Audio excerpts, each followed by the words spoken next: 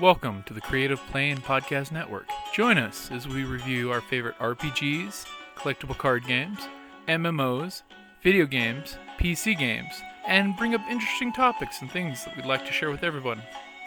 Sit back and enjoy the show.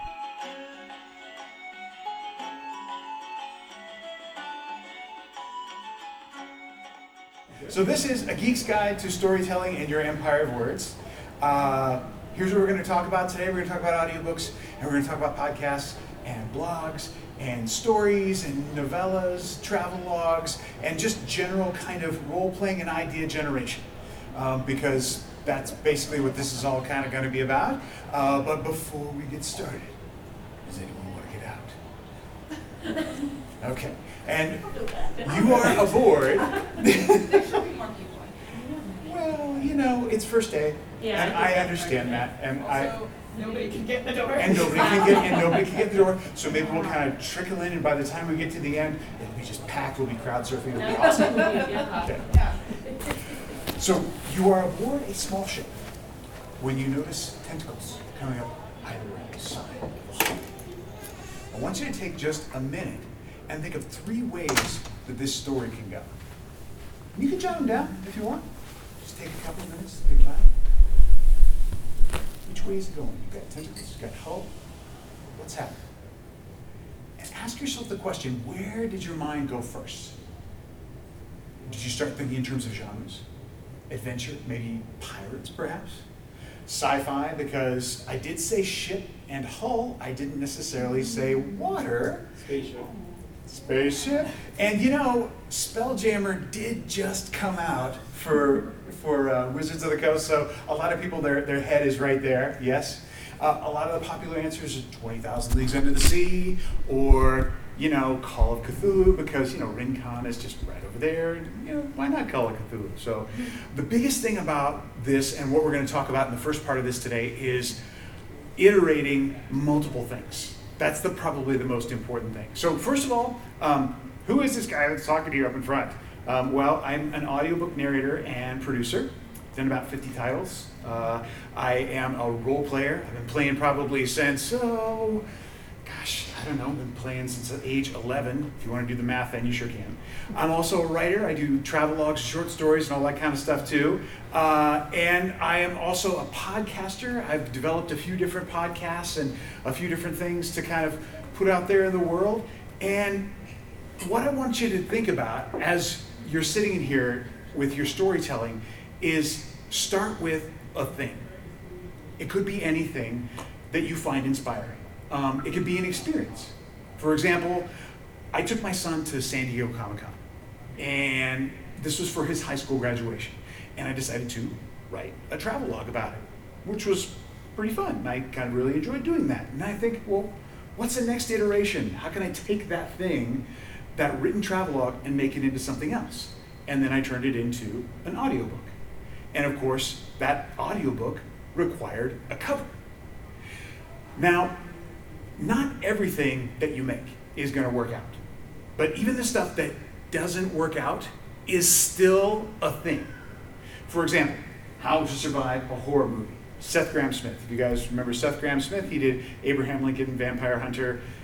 Really, really amazing author. And I was like, I really want to narrate one of his books. But as you can see on there, my name is not Johnny Heller, so I did not get the job. I've got quite a few of these actually where I didn't actually get the job, but you know, I still have those auditions that I sent in, and I thought, well, that's still a thing.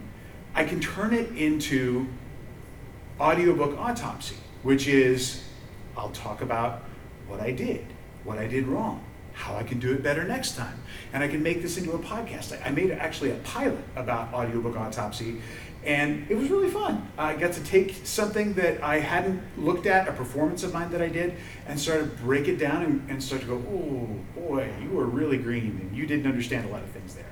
And what you can do better next time. The big thing is to kind of, what you're going to be creating, just try to use the whole buffalo, is what we're talking about. So here's another one. My son wanted to learn about editing, and so I went over to Project Gutenberg and I found some fairy tales. And I thought, oh, these would be great. He could practice editing on these. I'll just go ahead and talk him all the way through it.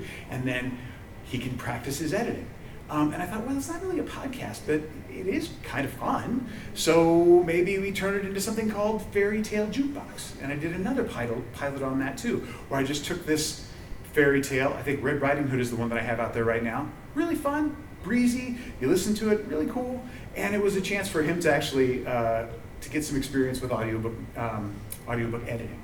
So one other method: take two things that are unexpected and put them together. You could say a Reese's peanut butter cup of something cool. So in this case, I like things that are geeky. I like things that, I love wine. I just love red wine. I love white wine. I think it's wonderful. So you put them together and you get geekery and wine. And I did 12 episodes of that particular thing where I took a bottle of wine and something from geek culture, a video game, or a comic book or something, and paired them together. But it still wasn't quite enough. It wasn't enough to talk about, to have a full podcast episode. So what I did is I started writing things down, how it would be, the geek side, the wine side, what's that other element? So I added liner notes. I took the first 12 audiobooks that I made and talked about the production process and how I spoke to each one of the rights holders, how I got to yes. How each one of them was like, okay, I don't really understand how this works, and I would kind of coach them through it, and I would get them to that point where they said yes to make the audiobook. And what was challenging about each book, because it was my first time doing a lot of things, putting together a lot of characters that had differing voices, having to do research for all of those kind of, those nonfiction personal names that are very important to the person that owned those names. So yeah, and what I would do differently, knowing what I know now.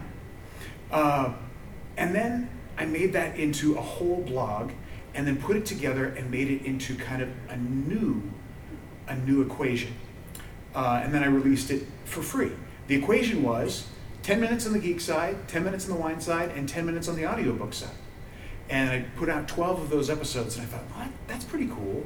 Is there any other iterations that I could do of this particular thing? Well, I could turn it into the first case, one more level. I could add interstitial pieces in between those, and I could talk about things in the audiobook universe. I had a really wonderful lunch one time with Scott Brick, and he's a very famous narrator. He's done about 700, 800, 900 audiobooks. He's pretty amazing. Narrators Hall of Fame. Really enjoyed spending time with him, and I wrote a story about that. I did another one where I went to my first narrator's boot camp and got my first bit of training, and I was absolutely petrified to read in front of the other people who are professional narrators. It's like, I'm going to read in front of these people? I don't think so. So each time you add something, I added interstitials and stuff like that, but each time try to add something more that has a little bit of value to it, so you're not just regurgitating those things that you have. You're taking an idea and kind of iterating on it. Last one. Write a story that only you can write. I changed careers. I was a theater teacher for a long time, and I became a stay-at-home dad. But I wanted magic in my world. I wanted adventure in my world. And so I created a story called The Adventures of the Stay-at-Home Shaman. And I wrote the story. And it was really fun and kind of a neat way of addressing those things in my life that I wanted to create. So once you make a single thing, make a lot of it. Make more. So I did San Diego Comic-Con, and then I thought, well, why not New York Comic-Con? Why not Gen Con? Talk about each one of those things. And so each one of those iterations becomes a way for you to kind of explore and grow in that particular art form. Again, make one thing and then make more.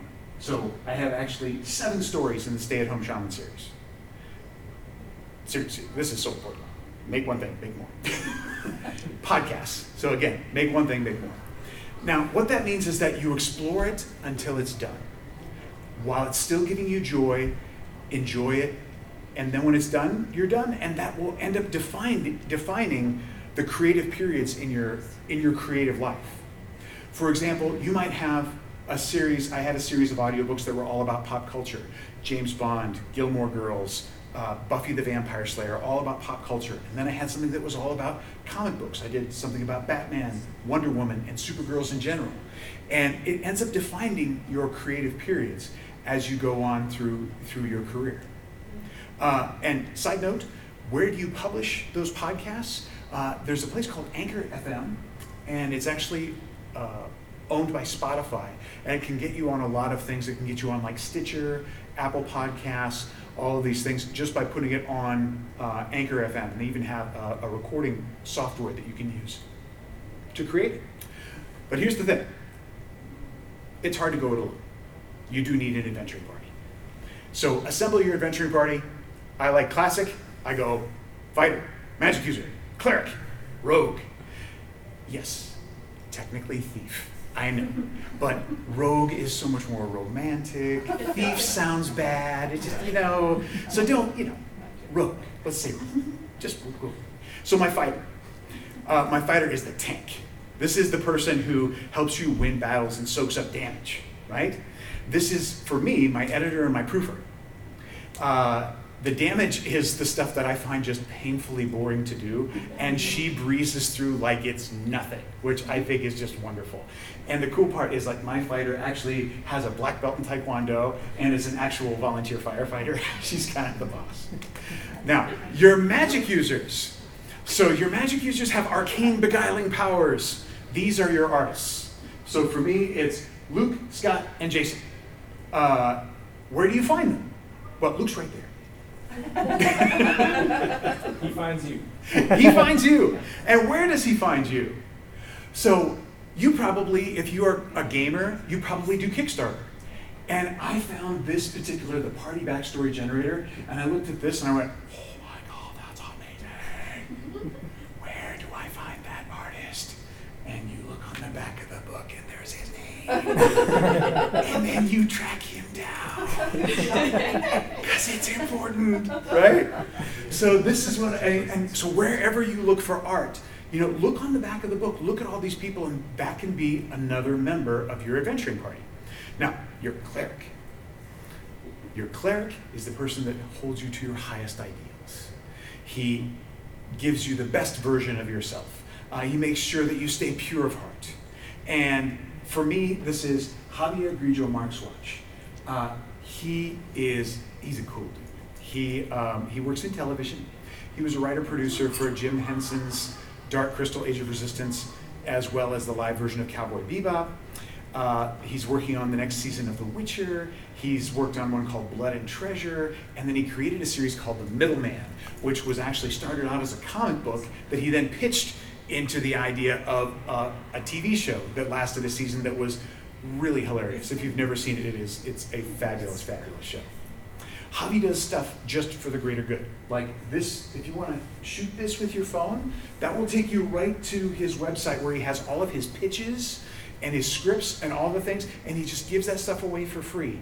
And he has a podcast that he does with Jose Molina. Jose Molina wrote on this one, it was only it was a science fiction Western. It only lasted like a season. It was called Firefly. A lot of people saw it. They thought it was pretty cool. And he was on that. He's also a writer-producer on Agent Carter and Blood and Treasure. And the two of them get together and they talk about being in the television industry in writers' rooms. And even if you never want to be in a writer's room, it's amazing and really hilarious. And they're really good friends. And they talk about working in television. So the best hobby quote, though, is this: if you have a skill, teach it to someone for free. Especially if you're a writer.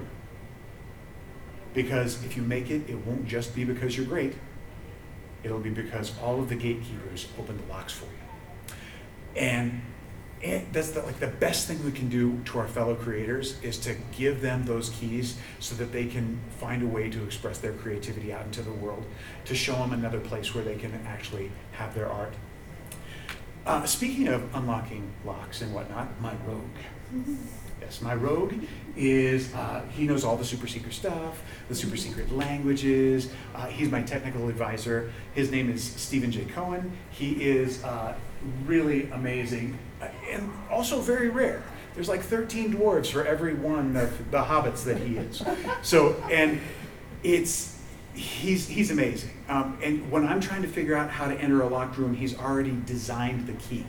He designed something for audiobooks where you put your audio through it, and it's called Second Opinion, and it tells you where you missed the specs so you can adjust it for publication.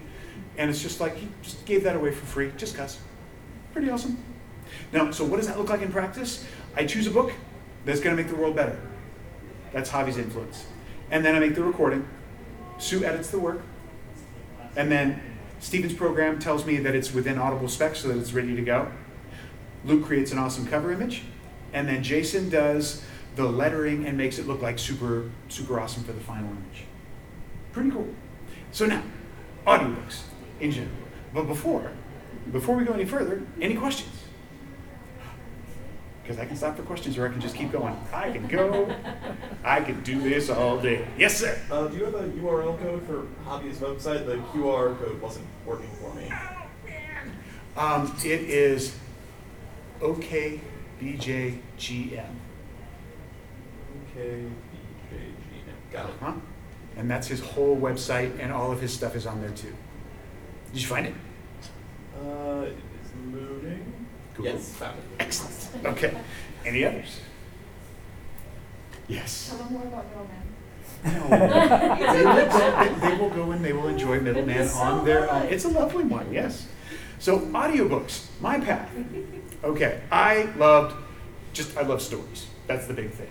Audiobooks are like a really big growing industry. $1.64 billion in sales in 2020. In the last 10 years, double-digit growth every year, right?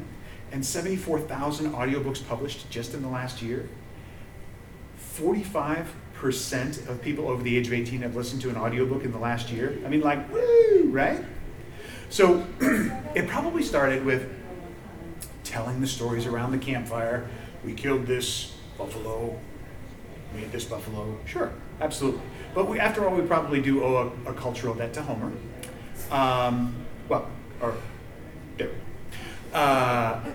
Well, I mean, come on, let's make it a compromise, right? So, okay. And more personally for me, though, I would say it started off with, Mom reading stories to me from my big collection of fairy tales. But more specifically, it was this guy. So this is Roscoe Lee Brown. He did a vinyl record of this, and it is awesome. I just want to play it, and you will hear what it was. Here we go. Come on. No. Come on. Right. Don't want to play? Fine. Here's what we're going to say. It starts out, and he says, "A long time ago, in a galaxy far, far away, a great adventure took place." Boom, and it gives you the whole Star Wars theme. I was so influenced by that and listened to it so many times, both sides, that by the time I went to the movie, my Aunt Linda took me to the movie of Star Wars. It went a long time ago in a galaxy far, far away, and I went, a great adventure took place. They did it wrong. Yeah, not so much, but yeah. So this vinyl record was my first audiobook, and it really made a big impression on me. And then it continued on through here, which was, I had my little Star-Lord Walkman. I would get these great cassettes that I would get from the library, and I would get, are we gonna play it? Are we gonna do it? Nope. So this next one is The Red Death, read by Basil Rathbone. Sherlock Holmes himself, reading Edgar Allan Poe stories. And on that same collection, Vincent Price, reading Edgar Allan Poe stories. So I would have my little Walkman on, walking to school, and it was like this. I'm like, ah. Now, it was probably really like this. But when you're listening to Edgar Allan Poe, it feels like this, but it was like this. So, and then it continued on through college. I listened to a lot of audiobooks going to and from college. It was 3.5 hours each way. Listened to a lot of tape cassettes, and at one point sported a mullet and acid-washed jeans. And then I moved to Denver, and I really liked jogging, and I got Stephen King books, and I ran through Fremont Cemetery. At night, they had a bike path that I would run. I had some great times. running through Fremont Cemetery at nighttime, listening to Stephen King like. And then also when I was in Denver, I taught theater and learned a lot about live audio production and that kind of thing too. And then, I decided I wanted to change careers a little bit. But when you change, you sort of worry that you might be seen as sort of a pretender, right? You don't want to be seen as an imposter. So I then moved to New England and I got a little more serious about audiobook creation. But I really loved RPGs. I loved Dungeons and Dragons. I loved Call of Cthulhu. I loved all of these games. And I was also really blessed with some really great game masters. And they encouraged me to create characters at the table, and it was awesome. But so many times what I realized in a D&D game or Rollmaster, any of those games, I really wanted to play all the characters. And so for me, that was kind of like, that's why I wanted to end up doing audiobooks. And the role-playing game stuff is why I ended up doing Sly Flourish's The Lazy Dungeon Master.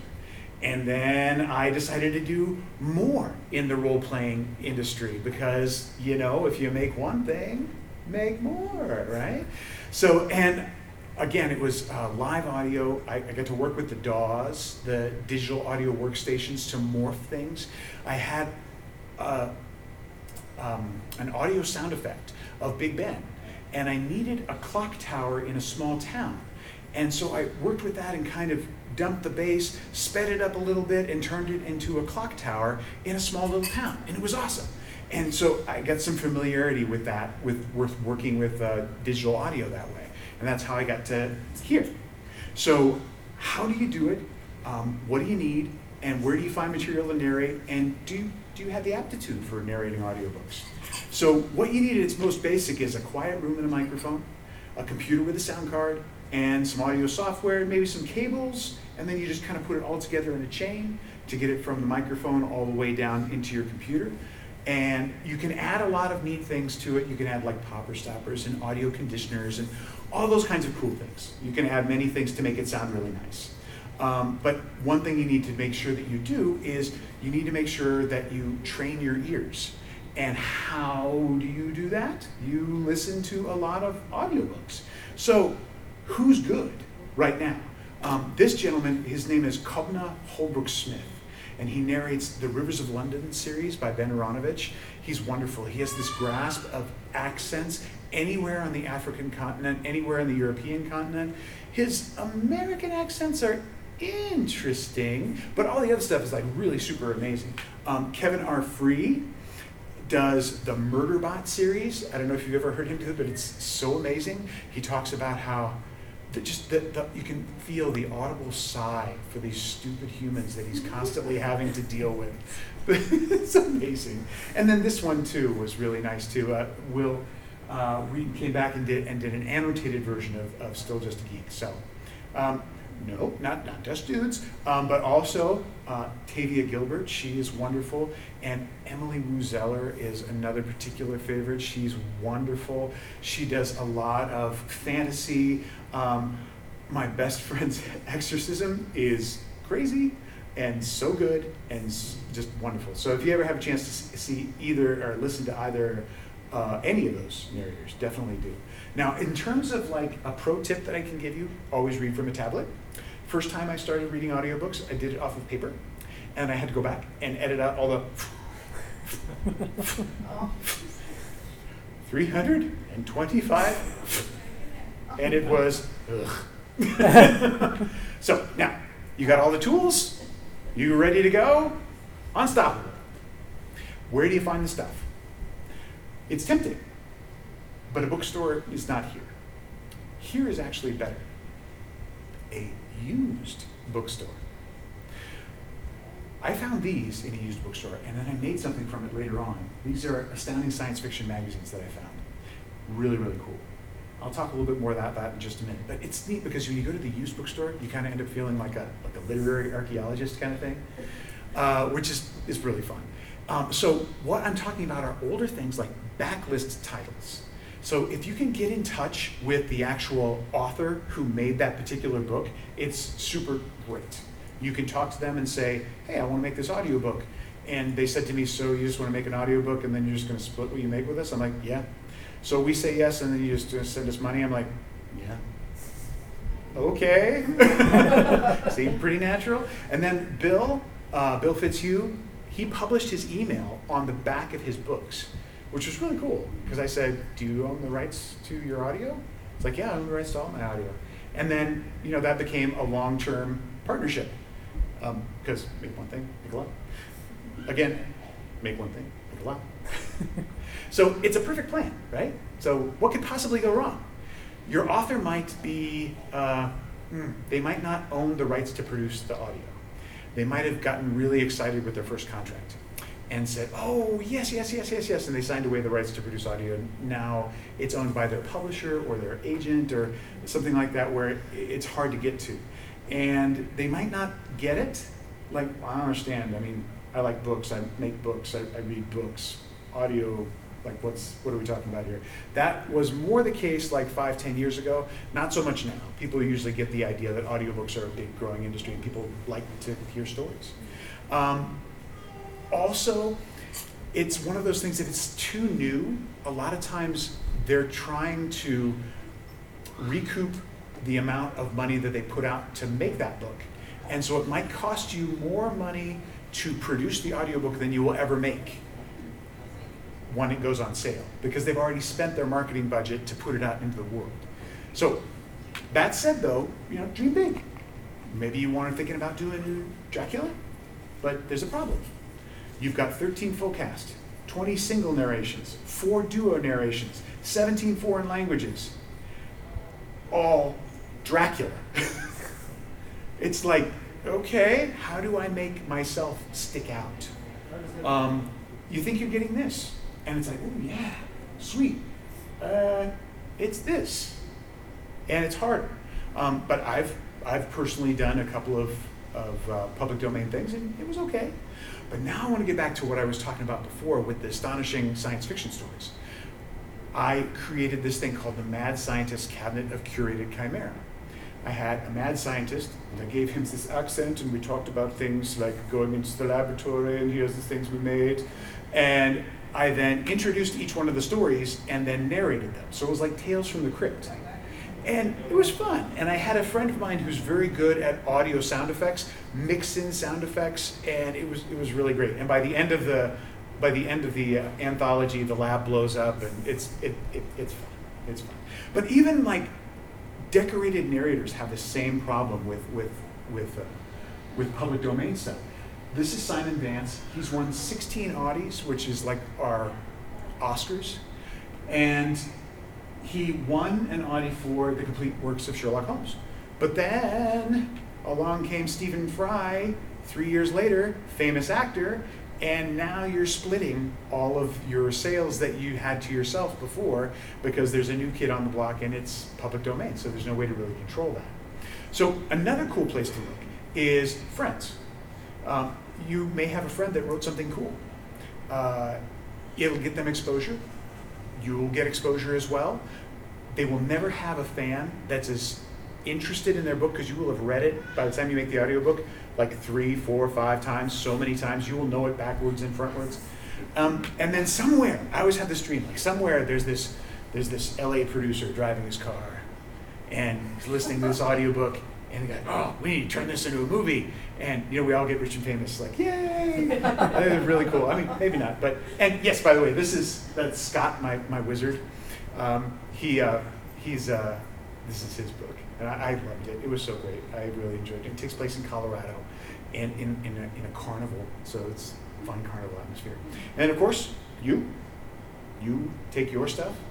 You already know the author. You could probably get a good deal, right? Make sure that you have a good reason to do the projects that you do. For example, for me, Supergirls 101, my kids. And, there's still a pretty great reason, too, for doing the projects that I do. Sometimes, though, you get the comic books and the role-playing games that kind of mix up in your head, so, yeah. When you're making stuff, make sure that you stay motivated. How do you do that? You listen to a lot of cool audiobooks, like things like Save the Cat, talks about creating really great stories, specifically for screenwriting, but any sort of stories, too. John Cleese on creativity. Tiny, tiny little book, maybe lasts 2.5 hours at most, but it's so charming and wonderful. And the last one, 4,000 Weeks. 4,000 Weeks is roughly like how long you will probably live. So that really sort of puts in perspective what's important to work on. It's like 4,000 weeks, and then you're done. Well, there you go. Okay, it's a little dour to be sure. John Cleese's one on creativity is really cool, and also he's a very nice man. I got to meet him at the music hall just over here when he was doing his lecture. Just a really nice guy, nice fellow.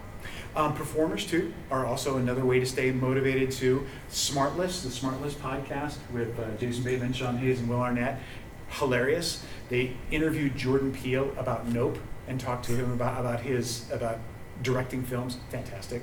And most recently, Ewan McGregor was on, and Ewan McGregor is just wonderful to listen to him talk. So, do you have the aptitude to make audiobooks? Well, here's a test. Grab yourself a nonfiction book, and what you're going to do is you're going to sit in a closet.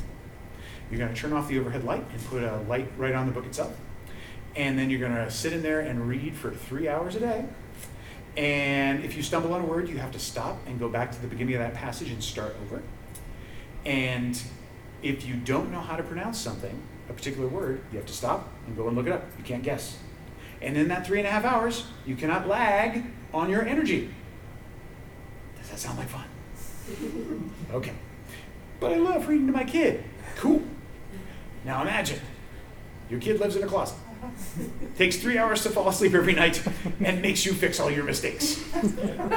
Long form narration is hard. And that's just step number one when you record everything too. You've got all of these other things you have to do too.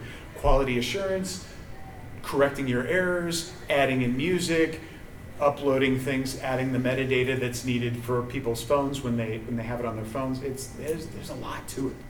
How long does it take to make an audiobook? About 3 to 5 times as long as the final output of the book. So 10-hour audiobook, 30 to 50 hours.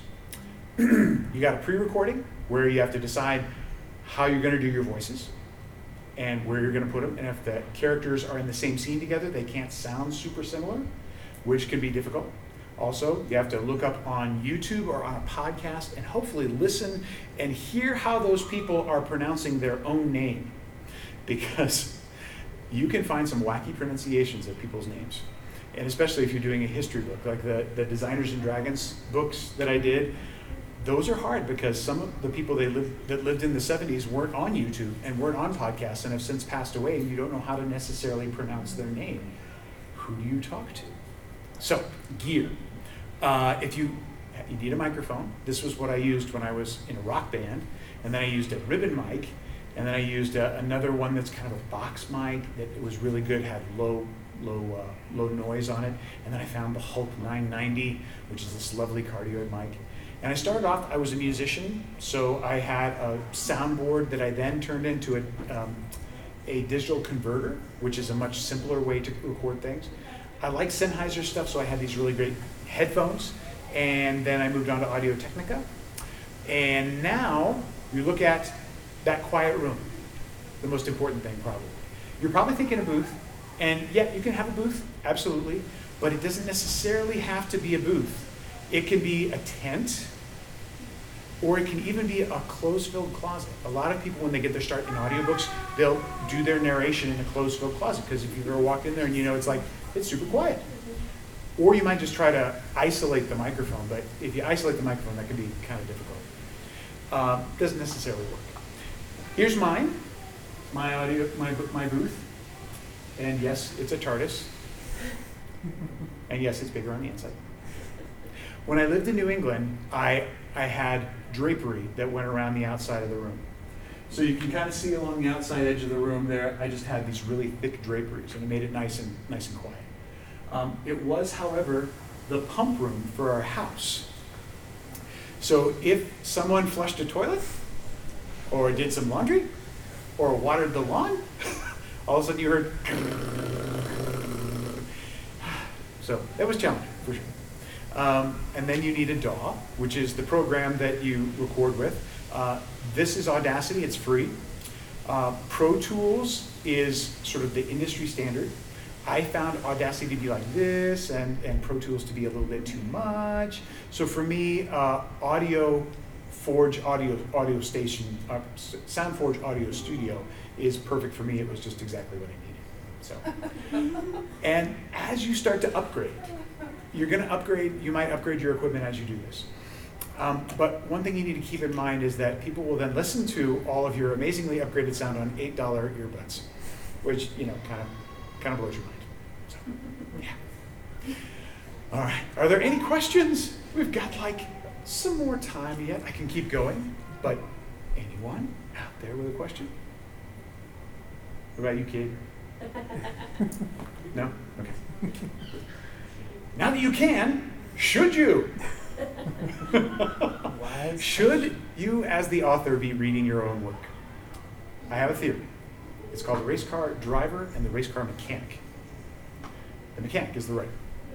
Knows this particular story that you have written backwards and frontwards.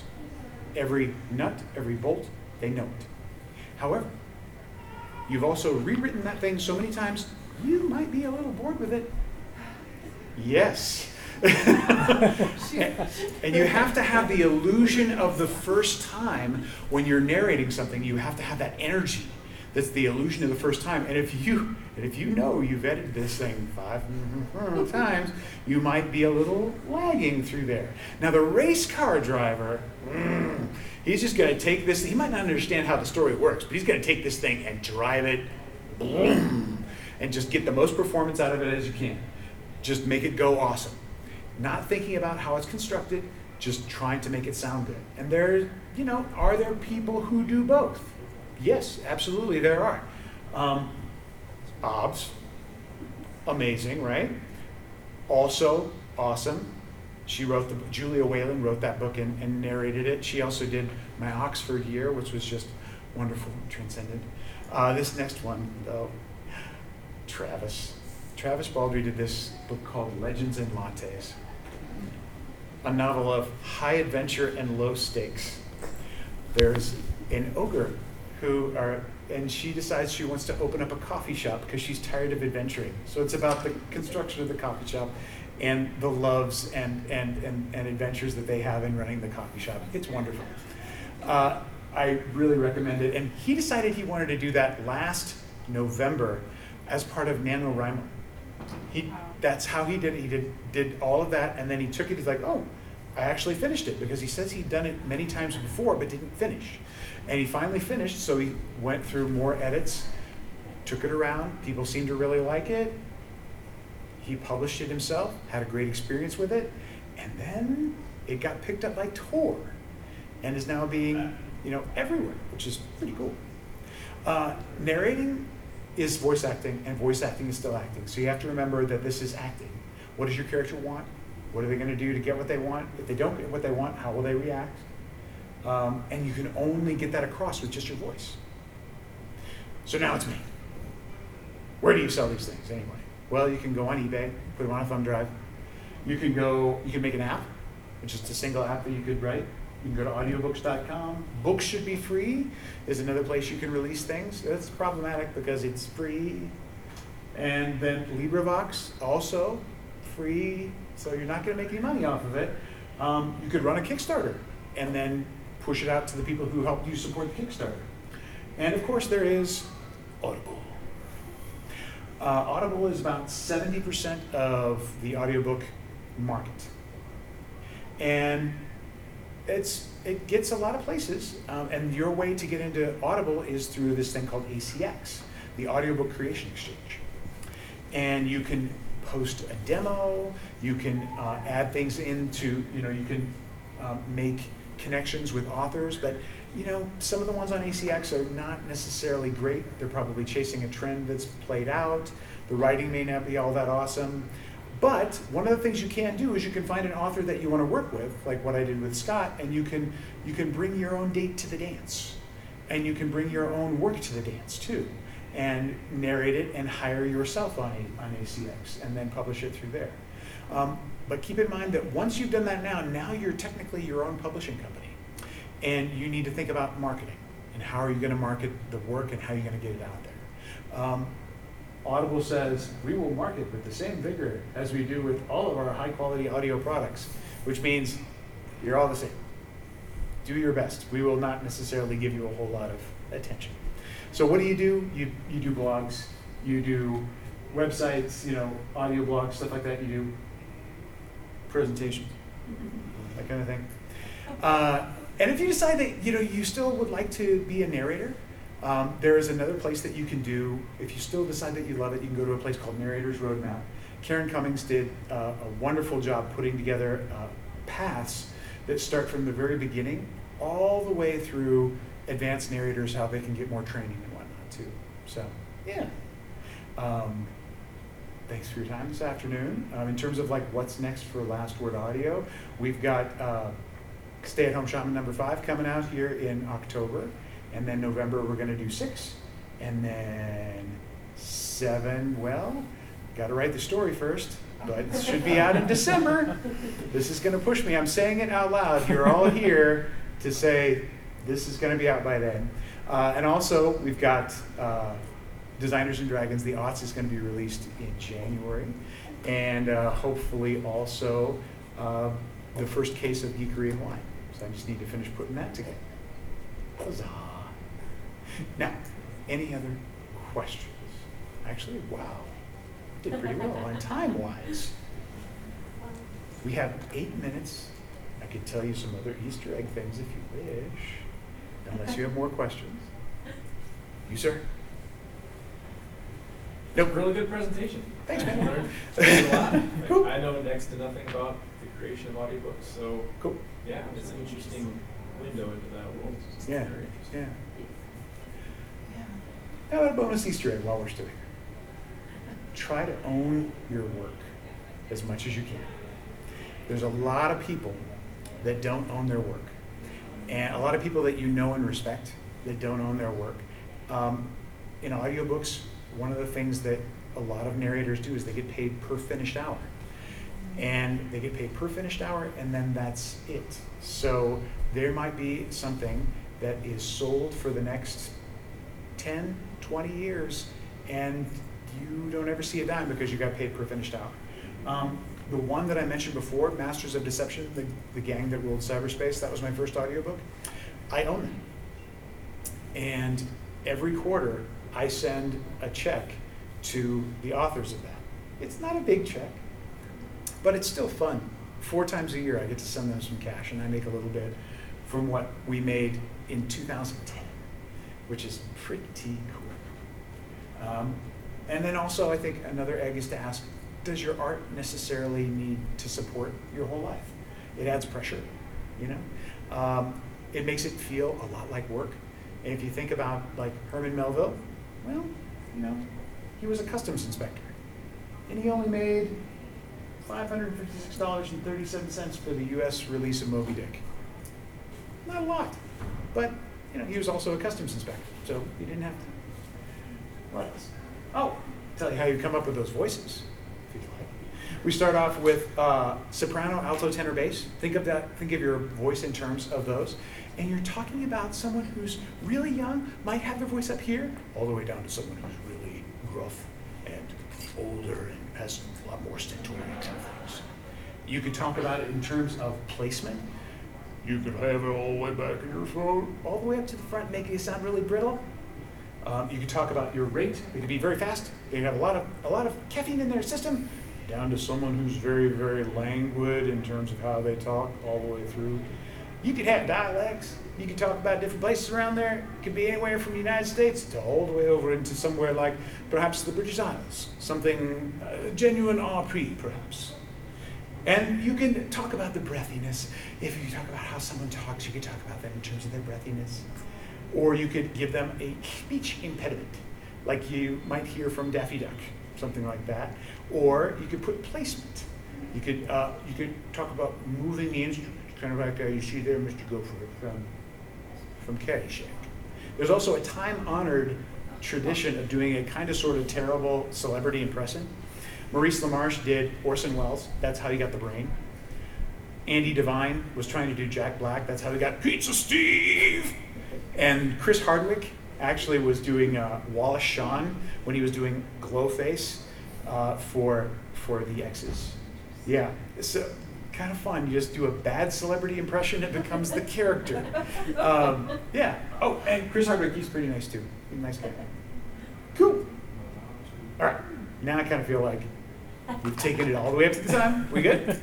Anyone have any questions? Well, I'm curious, do you like reuse the voices too for different characters and different works, or? You try to make them as specific to that particular work as you can. Like you could say, I have a German character. Yeah, you can, but that German character could have Austrian influence. It could actually be more a Frankfurt sound instead of more of an Augsburg, a southern sound. So you kind of try to dial it in as much as you can and be as specific with your acting choices as possible. Because this is kind of weird, but people follow narrators now. It used to be that they would just be following, the authors. And now it's like, oh, Julia Whalen, I like her. I'll listen to just about anything she chooses. And my sister was that way too. It's like, Julia Whalen, she's just so amazing. Have you read her new book? I'm like, yeah, I read her. It's like, and she's really nice in person. And I love her to death. Like, we talked a few times at, the Audiobook Publishers Association. She's delightful and super smart. So yeah, you try to make your acting choices as specific as possible. When they get general, it can be passable, but it's not going to transport your audience member like it will if it's super specific.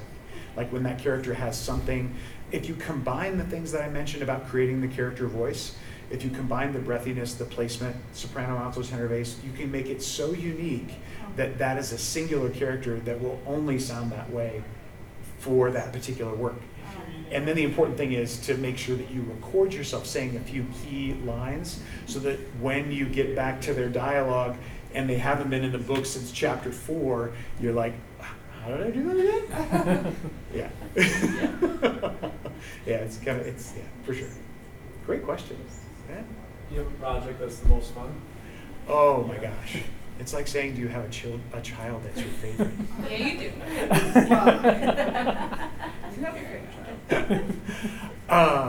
I have really been enjoying working on the Stay at Home Shaman series, although it is terrifying to put your stuff out there like that. And also Tales from the Dark Prairie was another one that I did, that it's my own work, and because it's mine, it's more terrifying. But ultimately, it feels like a high wire act, and so it's more exhilarating too. But there's aspects of each one of them. That's why I chose them, is because each one of them is kind of a passion project. So when I'm doing Designers and Dragons and I'm talking about the history of tabletop role-playing games in the 70s, 80s, 90s, and aughts, each time I'm listening to myself as I read it, and I'm going, oh, I like that. I want that role-playing game, and I'll go track down that role-playing game, and it's like, ooh, Ron Edwards, ooh, what's Sorcerer about? Ooh, what's My Life with Master about? And I'll go find all of these hard-to-find games, and it'll bring in those nerdly aspects of collecting too. And each one of those projects has that kind of zing to it, and I think it makes it more fun. Like I wanted to do something that was for my youngest, and so I did this one book called Snotty Saves the Day, which is about this person kind of finding their true self. And it was just this wonderful piece with all of these great characters in it, and it was big and bizarre and like a fairy tale, and it was wonderful. And I think I just get swept up in the moment of each work as you're doing it, and that's what makes it powerful to the listener. They can feel that passion. Cool. Thank you. Thanks, everybody. Really appreciate you coming out today.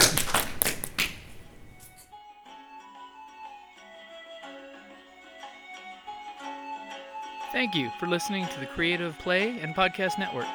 And feel free to enjoy our other shows, such as D&D Journey of the 5th Edition and Scion Ragnarok and Roll, a Scion hero to Ragnarok story. Thank you for listening.